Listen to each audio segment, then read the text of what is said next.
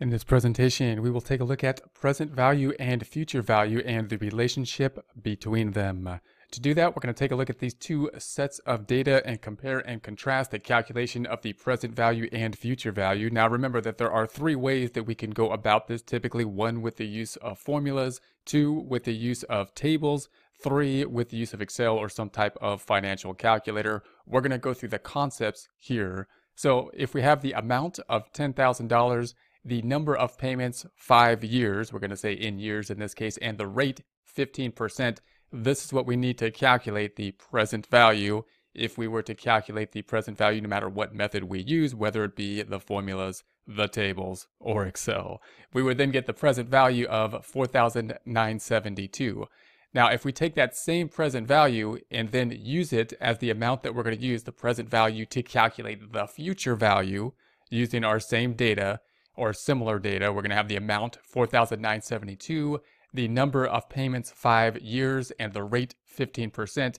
We can then calculate the future value, and you could do this in Excel. We'll do this in Excel in our practice files as well, and that hopefully will just kind of solidify this relationship between the present value and the future value. They're going to be, of course, related formulas. We would get to the 10,000, which was our original 10,000 that we started with. Another way you might want to consider going through this data just to solidify the relationship between present value and future value is going through the calculation starting at the place of year 0, which is going to be the 4,972, the present value, and then get to year 5 through our calculation year by year. So if we take the rate then of 115, this is kind of shortcutting it because of course we're taking the 15%, and then we're taking 0.15 plus 1, 115%, 100% plus 15%. So you could calculate it such as 4,972 times 0.15,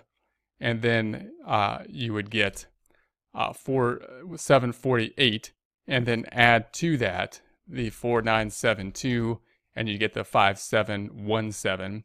Or, and this is rounded, 5,718, or you can just take the 1,972 times the 100% plus the 15%, or the 1.15, 150%, to get that same 1717.8, and it's rounded to 1718 here. If we take that number times another 115%, so 5,718 times 1.15, then we're going to get in year 2, 6,575. So if we take that 6,575, 6,575 times 1.15 for year 3, we get the 7,561. So if we take that 7,561 times 1.15, we're going to get the 8,696. And if we take this, of course, we're rounding here, 8,696 times 1.15, we're going to get the 10,000. Of course, it's rounded.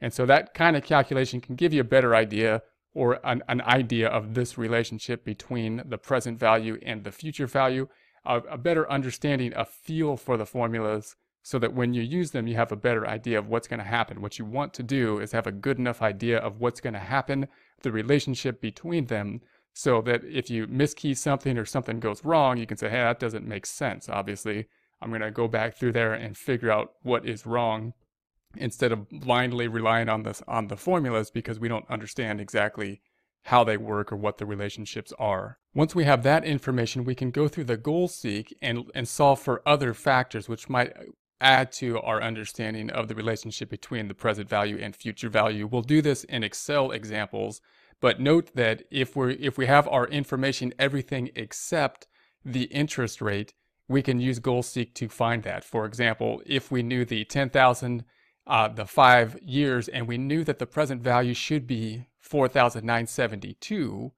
well, then we want to solve for the interest rate. We could do that with a formula and plug in everything except the unknown, the rate, solve for it. Or we can use goal seek within Excel, which will in essence do the same thing. We can tell Excel, I'm going to put in the present value formula here, the present value formula, and then I'm going to tell Excel, hey, Excel, would you make that present value formula, that cell B, what I know the answer is, for what it should be, 4,972. That's a known factor in this problem. What I don't know is the rate. So I want you to use that present value formula to make this number 4,972 by adjusting this rate. This rate is used in the present value formula. And in so doing, it'll figure out, of course, what the rate is, which will be 15%. And if we did that same kind of analysis down here with the future value, if I knew the amount, the present value, if I knew the number of payments, and then the future value we know is 10,000, we can say, hey, I'm going to put in the future value formula here. Let's put in the future value formula and then tell Excel, hey, I want you to make this future value formula equal this 10,000 by changing the rate. I want you to change the rate until this is going to be 10,000. And again, if we do that, it'll fix the rate or change the rate to the 15% using a similar method. So if we go through some of these exercises, it can give us a better idea of a feel for these things. The relationship between present and future value. Recommend going through the Excel files and actually doing these exercises, and they'll give you a good feel for them, as well as learn the tool of things like goal seek and the formulas.